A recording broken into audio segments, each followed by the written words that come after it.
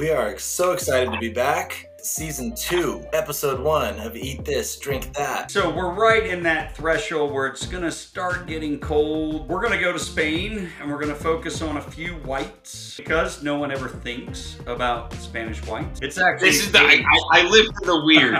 If there's one thing about Eat This, Drink That, drink different, but now I'm like, let's get weird. Yeah. Season 2, we're getting weird. I'm into the weird. Rias Baixas means lower estuaries. The sea and the rivers all meet. There's 5 rivers that are pumping out through this area. Yes, Vino Verde blew up 5-6 years That's ago. an LA wine, because you can sip on it. Yeah. It's in a Sprite bottle. Yes. It's green. It's got a little bit of fizz. Day drinking wine. And it's lower You can alcohol. pretend like you don't want to get hammered, but you still do.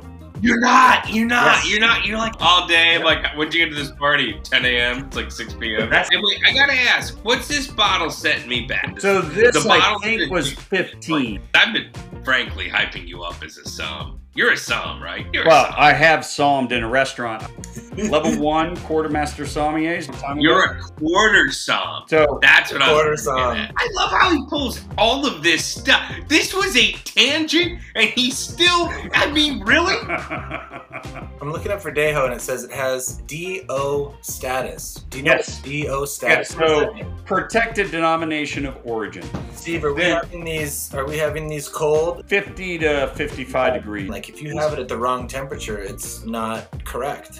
And Yeah. So, And it changes your perception of the fruit, the alcohol, the acid. Everything will change depending on the temperature. All my fridges are set at 55 degrees. how I many thought you were wine going to say all my fridges are wine fridges. in his Wine. kitchen is just 3 wine fridges stacked on each other. Why is it red wine, you see red wine and it's old, and you see white wine at the store and it's freaking, I was gonna ask poor. that too. You know what I mean? Yes.